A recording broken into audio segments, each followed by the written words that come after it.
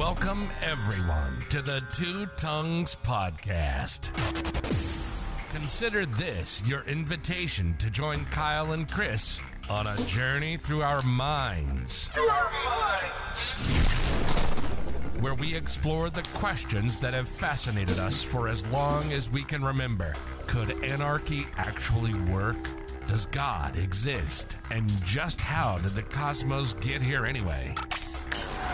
Let me be the Virgil to your Dante, the Sacagawea to your Lewis and Clark. Let's take the guided tour through the dark chambers of our unconscious, seeking answers to the most important and unsettled questions of our shared existence. Ready or not, here we go. Faith, Fringe, freedom. Yes. Josh Hamilton's in the house. Podcast world, I have to say, this is an impromptu one. Got a telephone call from my buddy Josh, who's been on the podcast a couple of times. He said, "Hey, man, I'm going to be in your neck of the woods. Can I come by later?" And I was like, completely, it was unexpected, but welcome. And here he is, man, in the flesh. Hello again. So I just pointed to this book I have over here on the stack of books. It's called Answer to Job. I talked about it the other day, but I was running around the neighborhood, and I was listening to a podcast because that's what I do. And somebody on the podcast said that book contains the secret of life, and you can read it in an afternoon. Oh, and I thought to myself, it looks really short. And I like Carl Jung, so I was like, okay, well, if that's the case, I'm going to read it, and then I'll let everyone know what the secret of life is. But it's been there for like a week. I haven't touched it yet. The secret of life has just been sitting there waiting for me. I'm like, I'll get to you later. Right. When I really need the secret. Yeah. So you're making the visit on not the best of circumstances. You just got back from a funeral today. Mm-hmm. Yeah, for my pastor. His dad passed. Yeah. Second time battling cancer. Oh, okay. I was going to ask if he was an older fellow, but second time around with cancer is rough, man. Yeah. When it comes back, that's sometimes that's it. That's what happened with my wife's mom. Well, with her dad, it was the chemo was so hard on his heart that when he got better from the cancer, his heart was fucked. Yeah. Yeah. That makes a lot of sense. Yeah, there's a lot of problems with the process of treating it that adds to that. But yeah, he got 17 more years of freedom, and he decided 17 this years time in around. Between the first diagnosis. Mm-hmm. Okay, nice. Yeah, he just decided this time around he didn't want to fight it. He just was ready and done. Yeah. So I can understand. He didn't want to go through that pain, didn't want to go through that treatment. He just said, live his best life, which he continually did, but just live it up until the end is what he decided to do. And I can appreciate that. I mean, if I had to live, let's say, 6 months where I was sick as a dog and wasn't able to leave my bed, or I could live 1 month in relatively good health and do what I want to do and spend time with my family, that's a hard decision, man. I think I might like the latter to the former. Yeah. Absolutely. Plus, what memory do you want those to have of you in your final days? Yeah. Barely able to talk, eat, whatever it may be. Yeah. Have them have that memory of you, or, bought to the bitter end and still had the same exact person they've always known. Yeah. And I keep the memory going that way. See, I use that same argument with the idea of an open casket or a funeral. Like, to remember someone that way, to me, seems cruel and weird, and I don't understand how it's a tradition at all. I really, really am confused by it. You say goodbye to somebody. Why would you put them in a box? You drain all their blood out of their body. You cover them in makeup. They look strange. Then you put them on display for everyone to see, and it looks like a stranger. Yeah. And then the little kids who've never seen anybody dead before have this existential crisis where they see a body, they know something's missing, but they're not sure what's going on. Boy, man, I just, like when my wife's mom passed away, we had this big picture of her made, and we took it to a restaurant, and we had the upper floor of the restaurant for a party, and we had her picture and her urn, and we talked about her. And we ate, and we laughed, and we went home. Yes. That's what I want. Yes. That's what I want. They cremated him, which I'm a huge fan of. I agree with you in the wastefulness, even let alone the existential crisis that it creates with kids, as you mentioned. Yeah. The financial part of that is what's the point?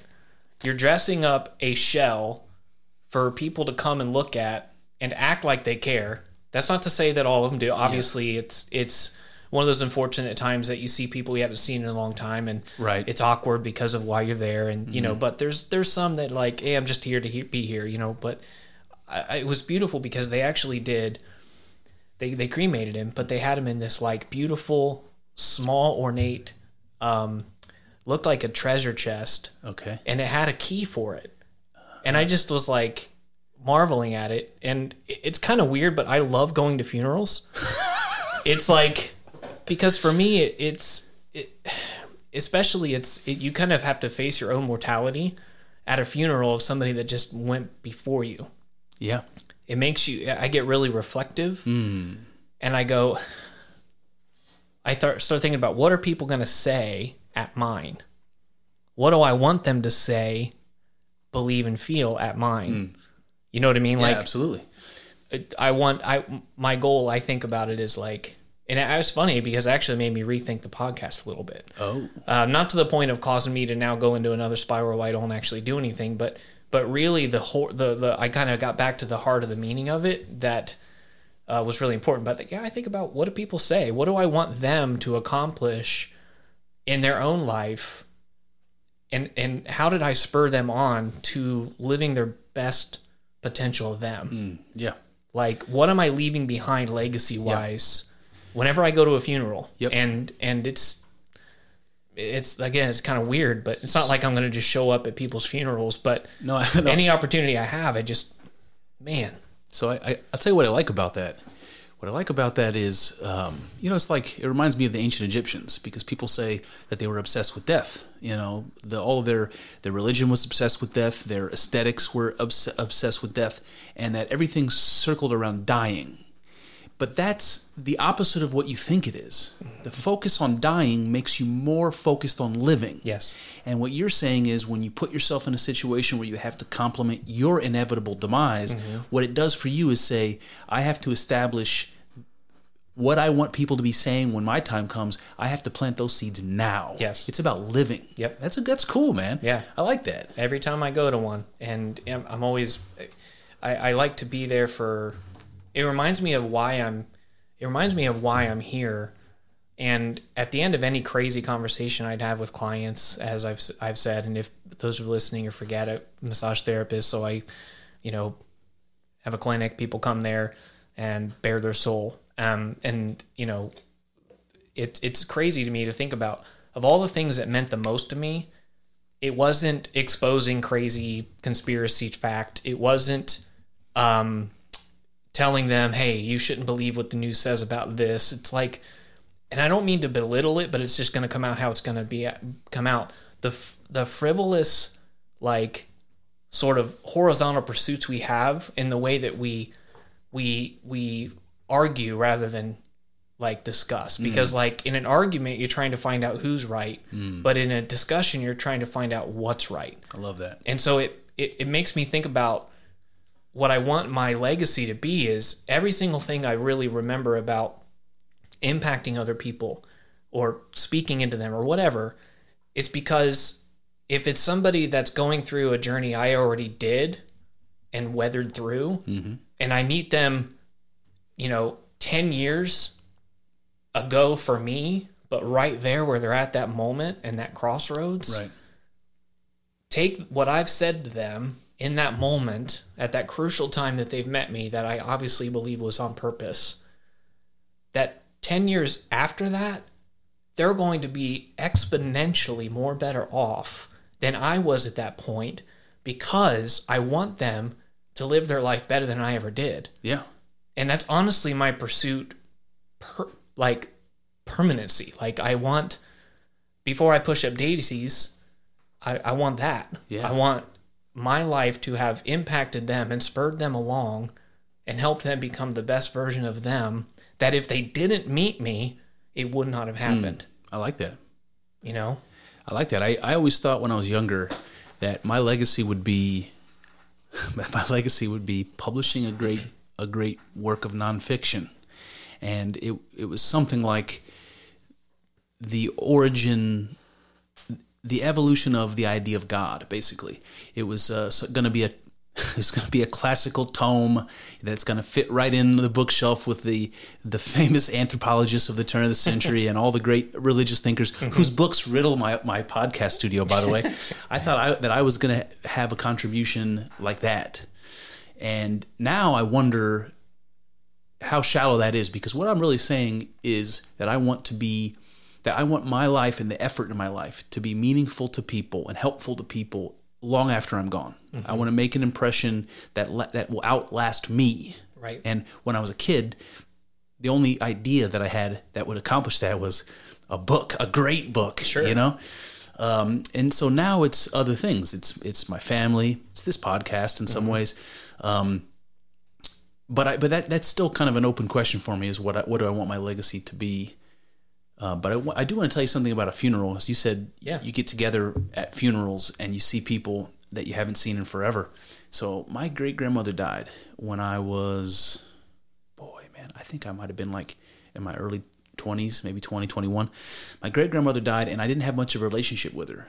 But I went to her funeral, and my grandpa came up from St. Louis, and my uncle came up from St. Louis, and I go into this room full of people who are there.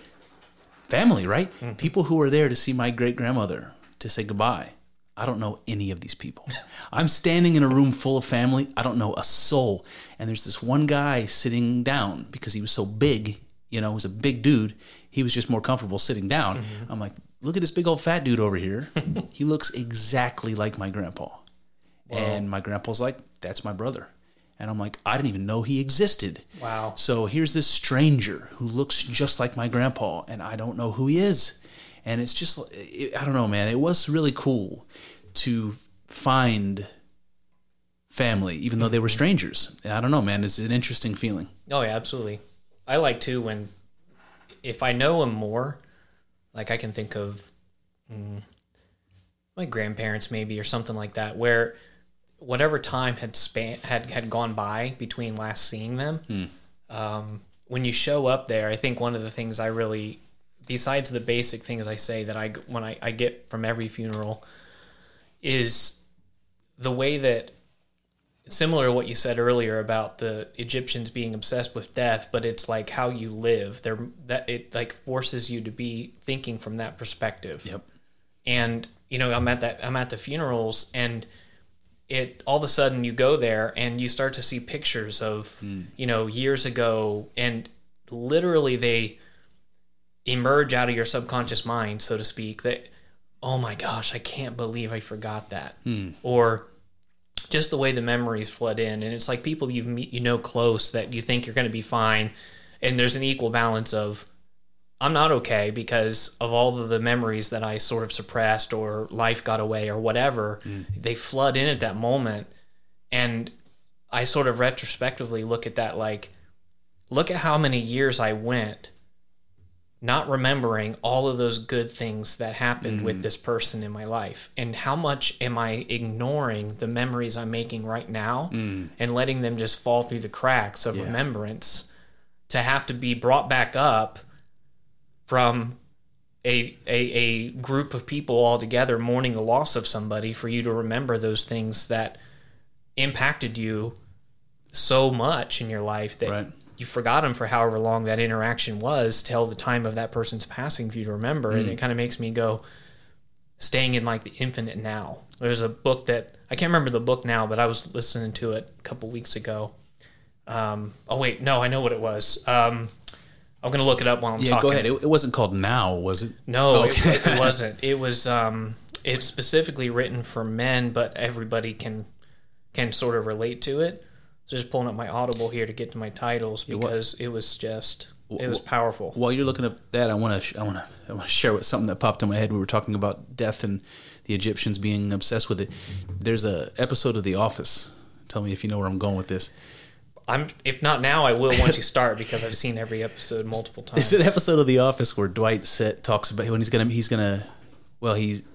it was during that whole, was he going to marry Angela time during the Andy and all that, and I think at the time Andy and Angela were going to get married at Dwight's beet farm, right? And they had this barn, and Dwight was explaining how the Schrute he said, I'm going to butcher this. I know I'm going to butcher this, but he said Schrut's marriage ceremonies are done at the cemetery. He said it makes what does he say? He says something along the lines of that it makes funerals celebratory, but it makes weddings dreary affairs. But that's the idea, man. Yeah. You would get married. I remember that episode now. Yeah, exactly. Yeah, they do that. Oh, the book was The Way of the Superior Man. Okay. Is what it was. And, short version is, or the short section of that was just talking about how you can obsess about the future, creating anxiety, and you can drag the regrets of the past to rob you of the present moment. Yeah. And how it's important to live in the infinite now. And it kind of calls back to time, past, present, and future. It all exists at the same time right now. Yeah, absolutely. And so all the physicists and things that you and I have equally like to think about is the moments the decisions you're making today choose what version of yourself you live in the future by the decisions and the things you're making now. Kind of back to when you said the seeds you're planting now for what people will remember. Well, being mindful in that present moment lets you see sort of the bricks that you're laying brick by brick, or the pavement you're laying, section by section, or the pebbles, or the rockway that you're building pebble by pebble. It might take you, it might be difficult for you to kind of carve that path, but you're creating a walkway for people that have perceived you that will continue on, and then wherever you end, they're now able to be more equipped to take it to wherever that next step is. So I like that visual, and my mind went like a different direction. My mind went into the Buddhist direction. Okay. Where I was thinking to myself that if I were in the now all the time, if I was able to be better at that I wouldn't have suffering. Because that's what the Buddhists want to avoid. They say life is suffering, but you can avoid suffering by the Eightfold Path, and they have a religion organized around it. And the idea is, like, when I look at my girls, and I had that feeling that I know you know what I mean, where I feel joy and the deepest anguish at the same time, because I'm so proud and I'm so amazed and in awe of them, but at the same time, their existence makes me afraid that they will suffer and that they will die, or that I will die and they'll have to suffer through that. And all those things are happening all at once. And I'm thinking that if I were in the now, that I wouldn't be worried about that. I wouldn't be suffering that. I would just be experiencing the joy and the awe, I don't know if it's better, but it seems better. Sure. Yeah. Well, I mean, some level of suffering makes you appreciate what you do have by having things taken away. Like, are you going to appreciate it more if it's given for free, or did you have to suffer to get it, and it mean that much more because of the fight that you fought to get there? It's very true. So today we had a dentist appointment, me and my 5-year-old, almost 6-year-old, and she had 2 cavities. And she had cavities before. She had to have them once before. She had to have her cavities filled. And, going to the dentist is not fun. Nope. And so we went to the dentist, and she did great. She was brave. She did everything you want your kid to do. She toughed it out. She did what she had to do. I was very proud of her. And when I got in the car, I tried to explain to her. She's like, not even 6 years old. I tried to explain to her. I'm like, hey, you know how we just did something that, like, you probably would have liked to do almost anything else but go to the dentist, but we went anyway? She's like, yeah. I'm like, it wasn't fun, and it was uncomfortable, and it sucked. She's like, yeah. I'm like, some things in life are like that. And brave people know that they have to do them anyway. Yep. And they suffer, and that's good. And she had no effing idea what I was trying to explain to her. But I just wanted her to know, like, what you just did, that's a habit that you should continue your rest of your life. If you buckle down and do the hard things you have to do, you will be better for it. But I'm just trying to find a way of making that sink into a 5-year-old, man. Yeah. I have a really, really big challenge. I don't know. It sounds like you did great. I mean, she may not be able to... I get the looks from my daughter when I try to get existential and speak to her in the exact same way. And it's kind of like there's a feeling that maybe 5% got in there. But I'm grateful for Bella, because she'll go, I don't know what you mean. She'll come out and say it. I freaking love how brash this kid is. She'll just, I don't get it. Honesty from a woman? Are you kidding? Right? God, it's incredible. She just goes, I don't know what that means. And you can kind of get the look. And then it forces me to kind of, to say it different. But it's actually a good thing that happened with Kristen, because they're on like their yearly vacation where they go to North Dakota and see that side of the family and things. And since I started a new job, I just stuck it out and stayed here. And my wife is with my in-laws, and my dad or her dad had been saying stuff and doing stuff, getting grumpy, whatever. And it made my wife realize some ways that he was the one doing things or saying things that hurt her and caused triggers as an adult that she never saw before. Interesting. And the moment was, the point I'm getting to is my daughter ends up showing up and saying the most profound thing to my wife in that moment, because now my wife's visibly crying. She's telling me the story. Oh no. And I try to speak into my daughter and say stuff like, I'm reminded of one time I said something. I was like, you know what? Get away from me. I don't even want to see you. I think I said this on one of the podcasts, and it broke me so much that the next 2 days I went back and I really made sure she understood why that was wrong. And I apologized and I said, that's stuff my dad used to say to me, Bella. And I know you get it, that I'm sorry and that you forgive me, but I just really want to underscore how important it was that I never say anything like that to you again. And because I'm now coming out of that as an adult. And so all of that to say that, I think 5% of that or other things I've said to her isn't getting anywhere. And then she goes up to my wife, who's crying, and it's okay. Papal said whatever, and my wife said what happened, and she said, "Did he do that a lot when you were a little girl?" she jumps right into the fact that the idea that, hey, I'll bet that was something he did when you were little that's impacting you now. That's amazing. And I thought, this girl, and it made me proud for thinking that, not a pat on me at all, but way more is getting in there than you think. And it's moments like that later on that it comes out of the blue like that. Yeah. Nobody else. So here's a funny contrast to that, short contrast. Her mother gaslit her and apologized for how she felt, but not how she said it, even though she was absolutely in the wrong. And, her dad, I haven't heard if there was any kind of reparation or whatever, but he typically does. Usually it's a physical thing. He's not an overly emotional guy he'll say he's sorry, whatever. But he does make effort to repair. And so here you have two adults that didn't acknowledge what they did and how they acted and how it impacted her and how they were absolutely in the wrong.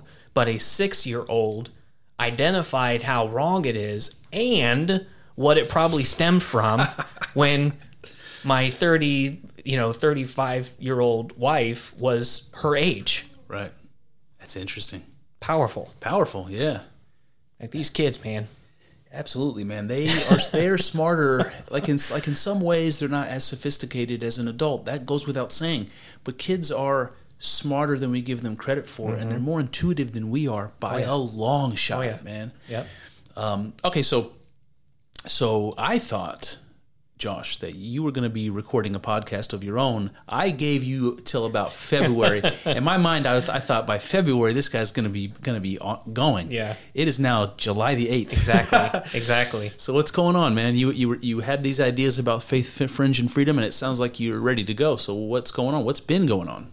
I've been really reflective on it, and part of I think I said it, I actually listened to the episode we did, which was July 7th last year. So that was it was a year ago. Yeah, interesting. And here it is July, a couple days after that, and I'm here. Except that one was over the phone. I just got to the place where I sort of reinforced the idea that I said is I had an ego death with regards to I'm more concerned about people's freedom than being right. Back to when I said, an argument is trying to figure out who's right, but a discussion is trying to figure out what's right. Yeah. And then it was on the way up here. I kind of had this as I was sitting down, because it's set up at the kitchen table now. But the fact that I can make it portable, I know how to use scan discs, so I'm golden. I'm really happy that that's a possibility to do it right on the podcast, because now, even though when they come back, I can still continue it. Yep. And sorry to interrupt you. You're good. And Podbean, which is the service that I use, and I think you're going to use. Yep. They now have a button on their app that I can show it to you here. Yeah. That where you can record from your phone. What? Yeah. So nice. Yeah. I don't know what the audio quality is like. Sure. So you may have to give it a test. But where the hell is Podbean? That's really cool. Yeah. Look right. I love that.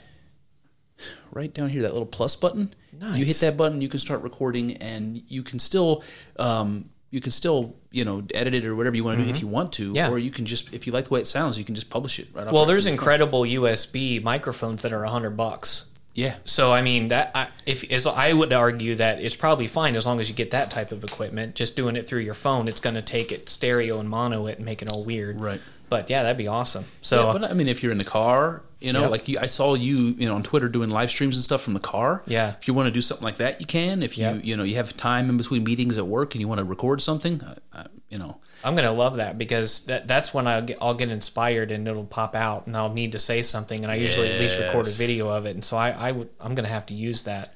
But I as I was approaching it, it was funny because I was recording some of the thoughts that I have, and I was talking about how, like, some of the Fringe stuff we'll talk about, it isn't for the faint of heart. It'll shock you. It'll wreck you. It will. And I had all this negative language. It's going to happen. I'm not saying I'm sugarcoating. I'm not saying I'm going to sort of withdraw from that idea at all, because you have to expose the nightmare before you can reveal the dream.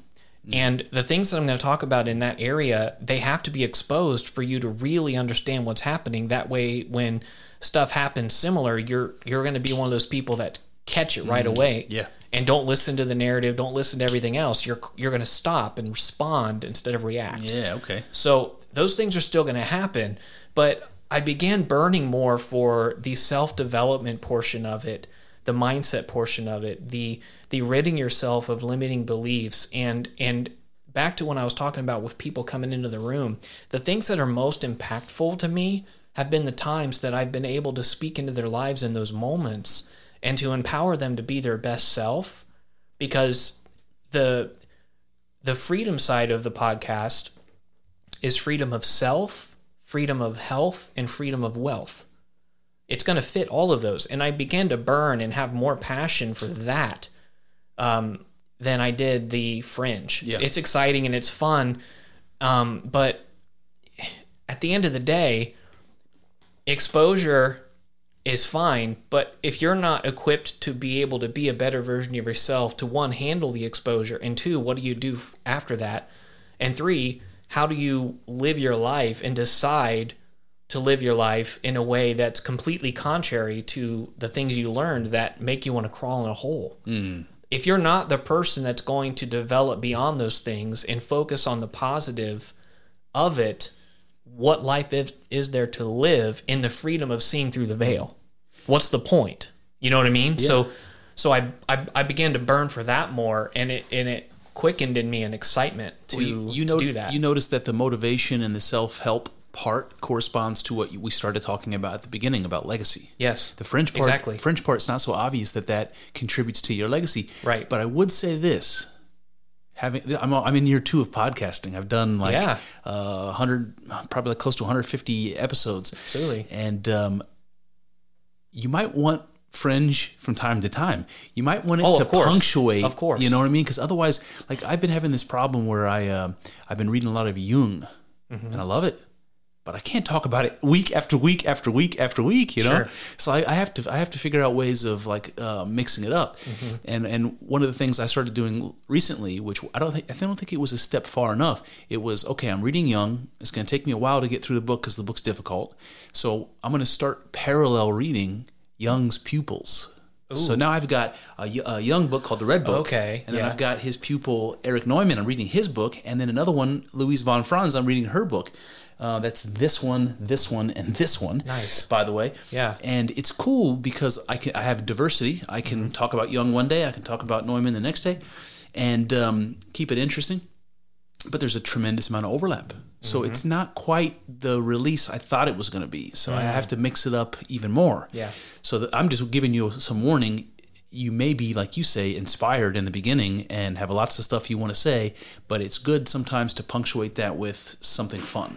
Oh, absolutely. Yeah. I mean, that's, for me, it's going to encapsulate all of those things. And I think that what I learned was, again, the things I'm going to expose and talk about has to happen. It is a necessity, but it's not as important to me as what do you do with it, and are you becoming your best self, and are you becoming somebody that is able to live beyond sort of the pressures of the knowledge that the people that are asleep and haven't woken up to what's happening and the lies that have been propagated and pushed, and because that's the best way to set yourself free from the matrix. I mean, it's okay, great. You're free from the matrix. Now what?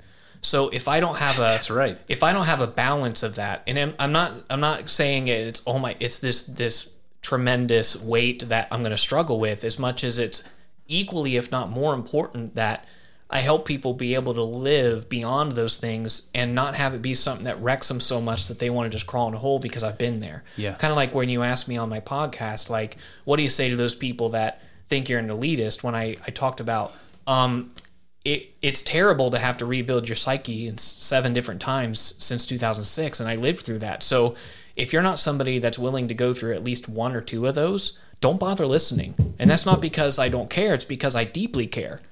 I don't want to render you ineffective to change your life and change who you are and change those around you if telling you a piece of information is going to keep you from living your best potential. I want, though, in order to get to your best potential, the things that are shackling you and the lies that you believe and the societal things that are put on you on purpose and the way that this information is disseminated in order to keep you bound, in order to keep you trapped, you literally will never get to the freedom part of my podcast if we don't go through the fringe.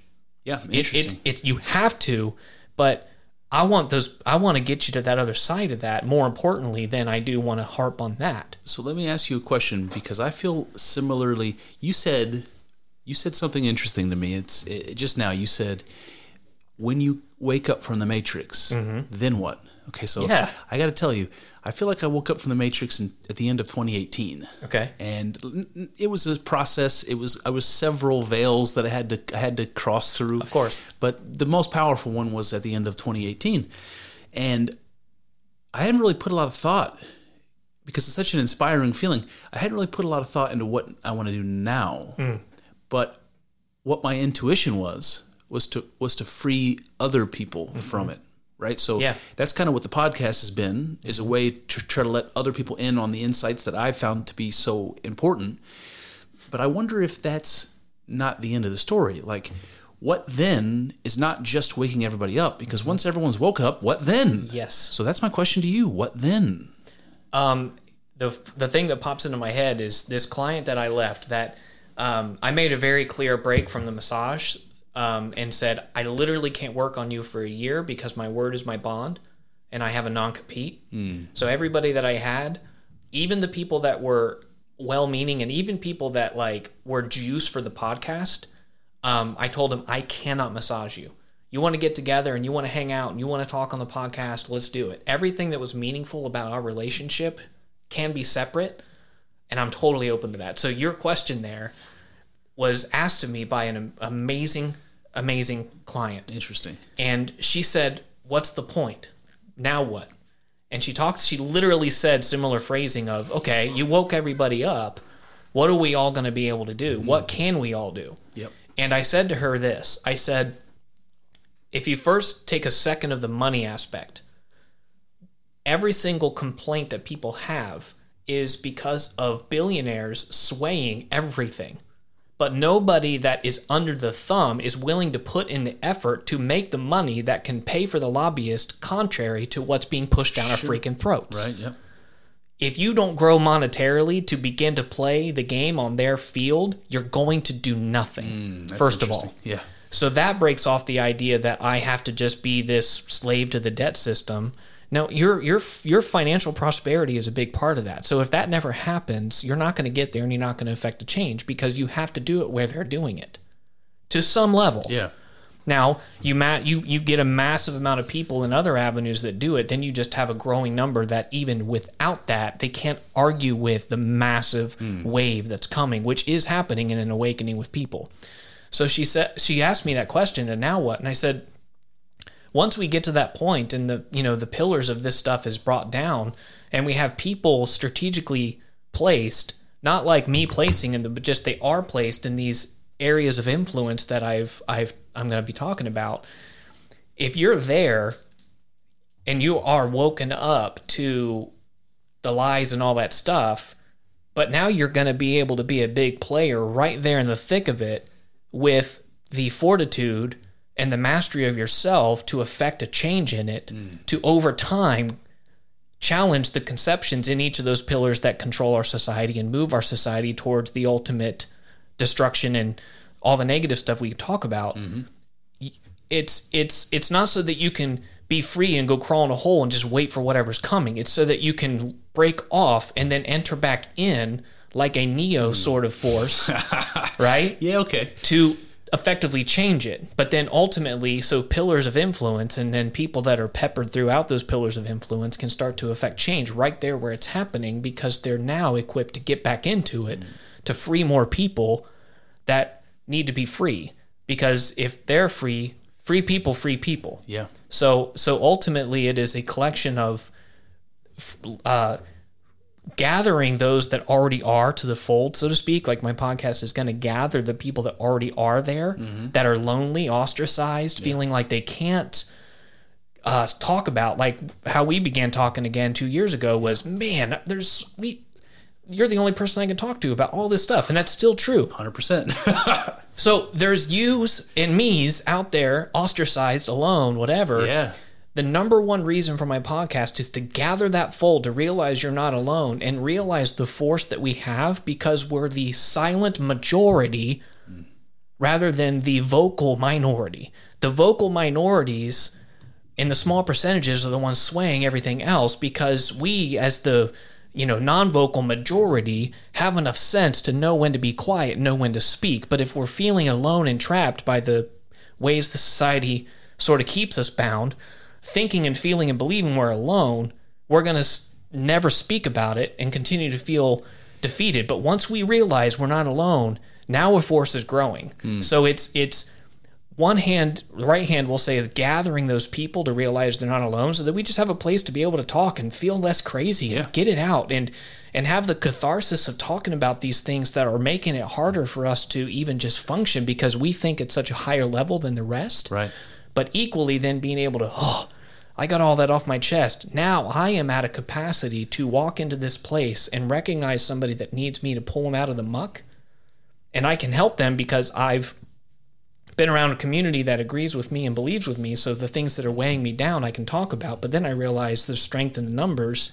Yeah. And now we have multiple people going around doing the same thing and gathering that fold. So it's like a virus. a good one, like Kiefer. Well, I do have a thought that comes to my mind. There's a lot of things I say that they're very hand wavy. Right? They're very hippy dippy, like things that sound good to me, but even I'm not sure I totally understand what I mean when I say it. Of course. Things like that. And one of the things that I've thought that I've been coming to be convinced of is that human beings are creators. Yes. Creators in an artistic sense, but creators in like a deity sense. That's when the Bible says we're made in the image of God. It has to do with the power of creation. Yes.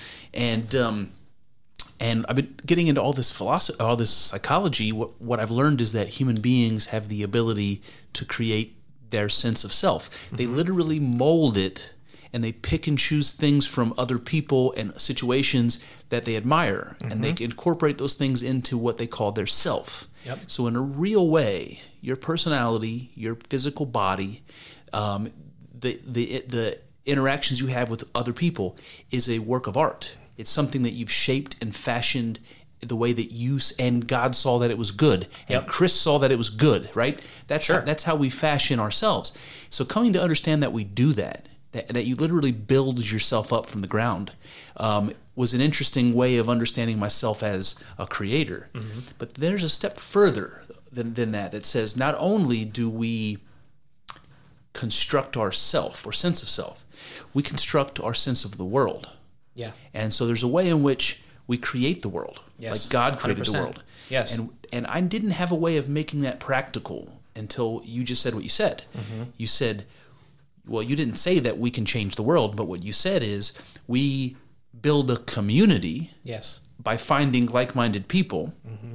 And then whatever those values are that we all represent collectively is powerful enough to make a difference. Mm-hmm. AKA change the world. You know, change the culture, change the world. Yeah, well, we get overwhelmed with the macro, but don't realize our power in the micro. Exactly. So I had an interesting example of that. And one of the side hustles I really love is real estate. I've been doing it. I love it. I'm wholesaling. It's fun. And you meet people that you resonate with and you instantly know, I'm going to do big money and help this person. And there's an incredible mindset inside of it where you can totally tell if they're in it or not. Like there's this sense of heart-to-heart alignment. Like, look, I am here and want to connect with you to help you make money and me make money because there's plenty of houses, there's plenty of money, this scarcity mindset's garbage. We can all help each other, period. I want you to know Kyle, not long ago, said those words on the podcast. Really? Exactly. Scarcity is nonsense. That's what he said. It is absolute nonsense. He said the world is bountiful. Yes. And it more than enough for everything that we need. Yes, exactly. And so I've encountered this guy through some Facebook groups I'm on, and I'm talking about this house, you know, and I'm a wholesaler with access to great buyers. He's a wholesaler. And when another wholesaler has a house that they're trying to move, I get with them and say, hey, what are you looking to make on it? What do you have it in contract for? I've got really responsive buyers. Let's see what we can do together because I want to help you win. Right. Raising water raises all ships. Raises all ships. And I encountered this idea of scarcity with this one guy that I learned a hard, valuable lesson in a short way on overvaluing a house, and then I ate some humble pie in the tune of $50,000. Yeah. I overappraised a property to being worth $280 when it's only worth $220. Jesus. Yeah. And I vowed at that moment I will not do one more deal until I fix that and know how to do that properly. Period. That's perfect. And I did no more deals until then. And then I got really good at properly evaluating a home, to the point where I became one of those good wholesalers that even realtors like to work with. But the point is, this guy was like, I'm trying to help him. And I said, hey, man, here's the after repair value of this home. This is with it all done up. It needs $50,000 in repairs. Yep. Here's where you got your price. What are you needing to make so that I can approach my buyers with this? But I'll give them sort of the raw reality of what's wrong. And he's like, no, thanks, I'm good. And I'm like, okay. Now I felt that moment, and I handled him kind of brashly in that moment. I said, I don't remember exactly what I said, but I had said, here's where my number would want to be, because I can see what the repairs are going to be. Right. And he basically blew me off because of the number that I came up with, even though that's fact. And so scarcity is what generated in him. He's like, there's not enough money in this deal for me. Yeah. I can't have somebody else come alongside and help. And that's nonsense. There's plenty of money and plenty of ability, and once we realize it goes back to the movement of people. If we are alone and we believe in scarcity, that there's less of us, we won't realize our individual and our collective power when we realize we're not alone. What we have a scarcity of, Josh, is effort. Yeah. Because if you have the effort, the opportunities are there, you know? Yep. Yep. Well, listen, it's I'm pretty sure I heard my wife home upstairs, so nice. I want to ask you one other thing. Okay. I don't know if you'd be the best person to ask, but what I want to tell you is, last time we talked, and we brought up your sister and her religious feelings. The topic got brought up that she is a pagan and a Christian simultaneously. Right. And I have not stopped thinking about that ever since you brought it up. And it's funny because Kyle is an interesting story, and I think today would be an interesting time for you to talk to him. We have to find a way for us all to get together. Yeah. Because Kyle grew up in a religious household, and his like teenage years were pretty occupied by youth group and church twice a week and things like that. He went to Christian schools.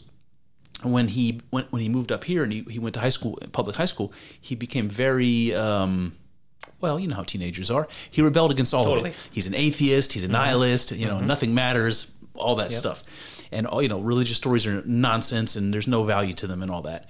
Now, and when we first started this podcast 2 years ago, he was an anarcho-capitalist. He was an anarchist and an anarcho-capitalist, but still more or less an atheist.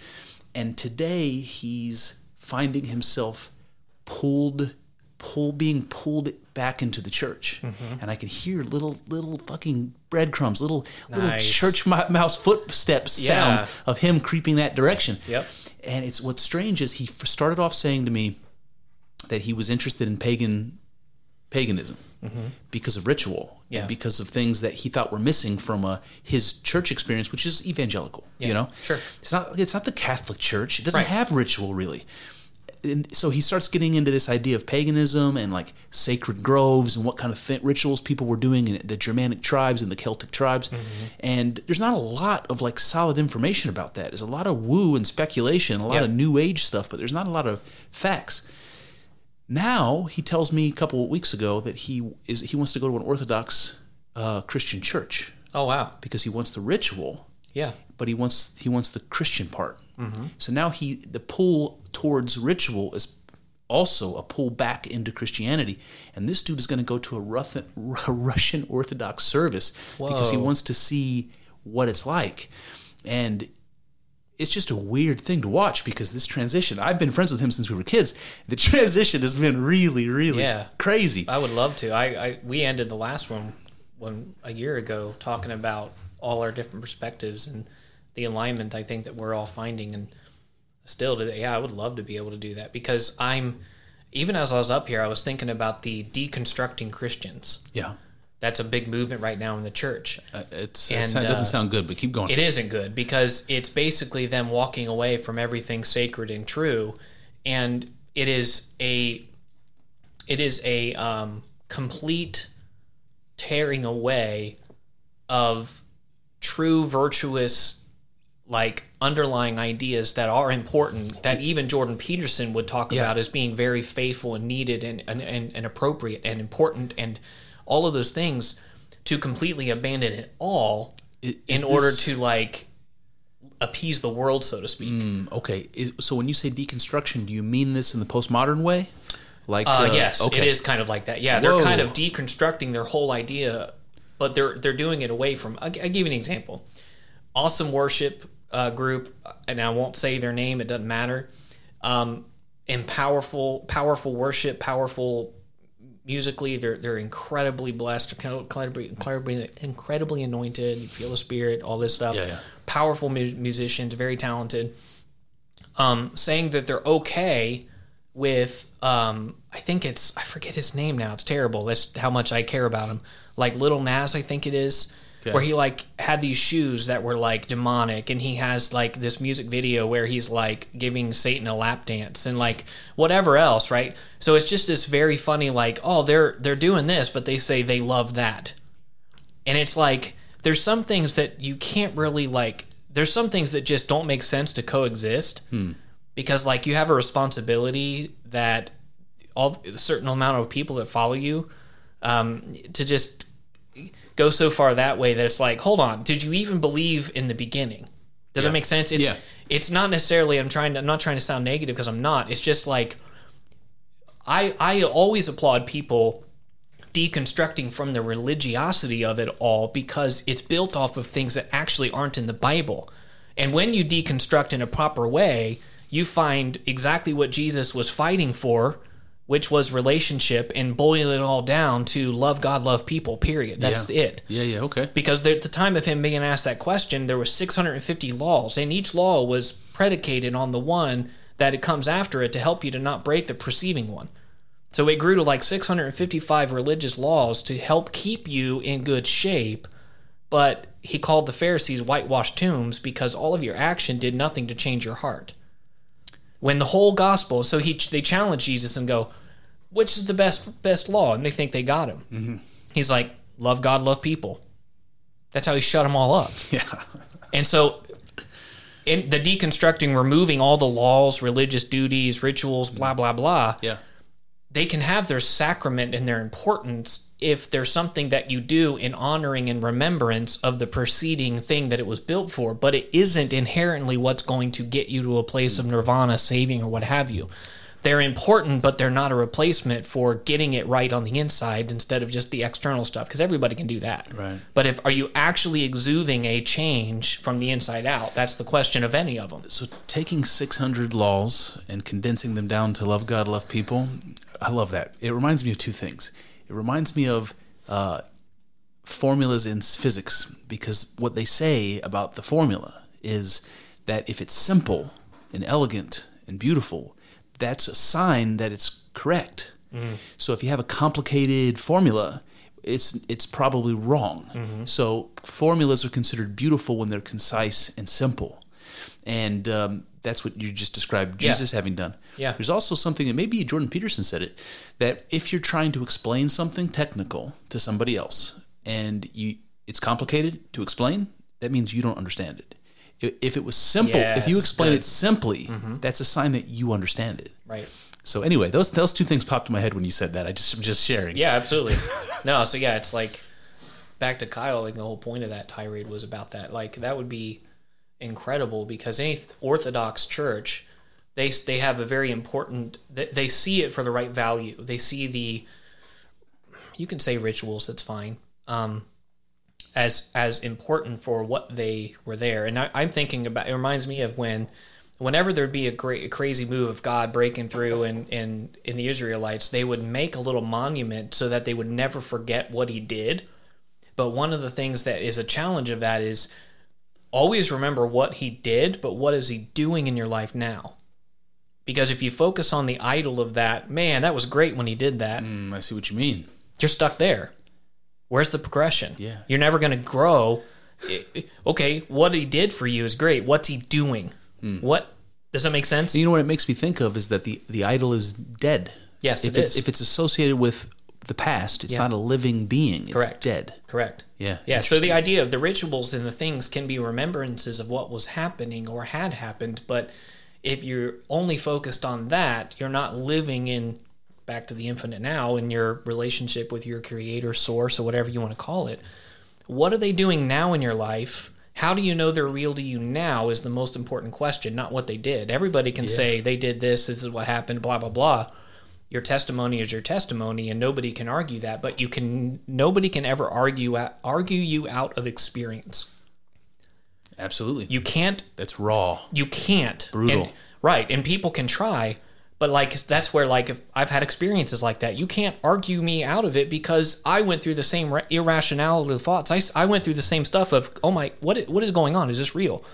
And I did all the normal stuff to see if this really happened, and it did. So I did the same questions of what just happened that somebody opposing it would ask me when it happened to me. Right. And so I'm okay with those questions because I asked them too. So it's important to live in that now, because otherwise the rituals are dead. There's nothing in them. There's no life in them. See, that's interesting, man. Otherwise the rituals are dead and there's no life in them. So whatever it is that puts life in a ritual, whatever it is that makes it meaningful and powerful to you now, that's what Kyle's looking for. Yep. That's what he's looking for in paganism. Maybe that's what your sister's looking for in paganism. I don't know. Yeah. But I'd be interested to ask her. We got to make that conversation happen. Sure.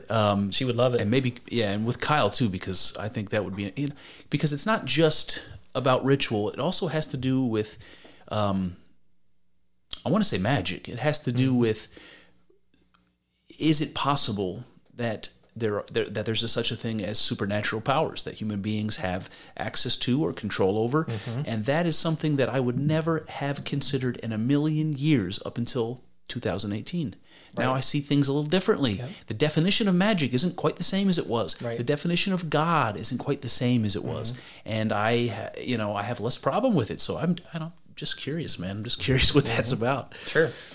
So when can we expect the first episode of your podcast, Josh? It will happen this week. Oh, you think? 100%. Okay. Yeah, intro is happening this week as soon as I get back. And what do you think it's going to be like a monologue? Do you think it's going to be like an hour? You know, I'd say so. I'm even if I have to if I get somebody, let's say I'm interviewing them and we're vibing and it's awesome and we're talking for 3 hours, then I'm at least going to verbally say, hey, this is a good spot for part 2 to end. And then that way I can break it up. But yeah, I think it'll be more of an introduction, a monologue with an introduction, because in the past there were only 6 pillars. There's 2 more now. There's actually 8 pillars of influence that I'll discuss. Okay. Instead of the 6. Interesting. So let me know when it airs. I'll do what I can to spread the word on Twitter and all that with the audience. But I'd be very interested myself. You might get me excited after I listen to that first episode, and I might be chomping at the bit to jump in there with you. But sure. That text message was from my wife saying Sure it's almost dinner time. What are we doing? Sure. All right, guys. So that's a little taste of Josh Hamilton. Maybe Faith, Fringe, and Freedom will be a little less fringe and a little more freedom. But yes, absolutely. We'll find out next week. Stay tuned. All right, guys. Well, there you have it. That's one avenue explored, but infinitely more still to go. I hope you enjoyed thinking along with us. I know. It's not easy work. Thinking. It's hard and full of uncertainties, but I'm grateful for the company as we trek through this together. Here's to hoping that the juice is worth the squeeze. See what I did there? Let's find out together in the next episode.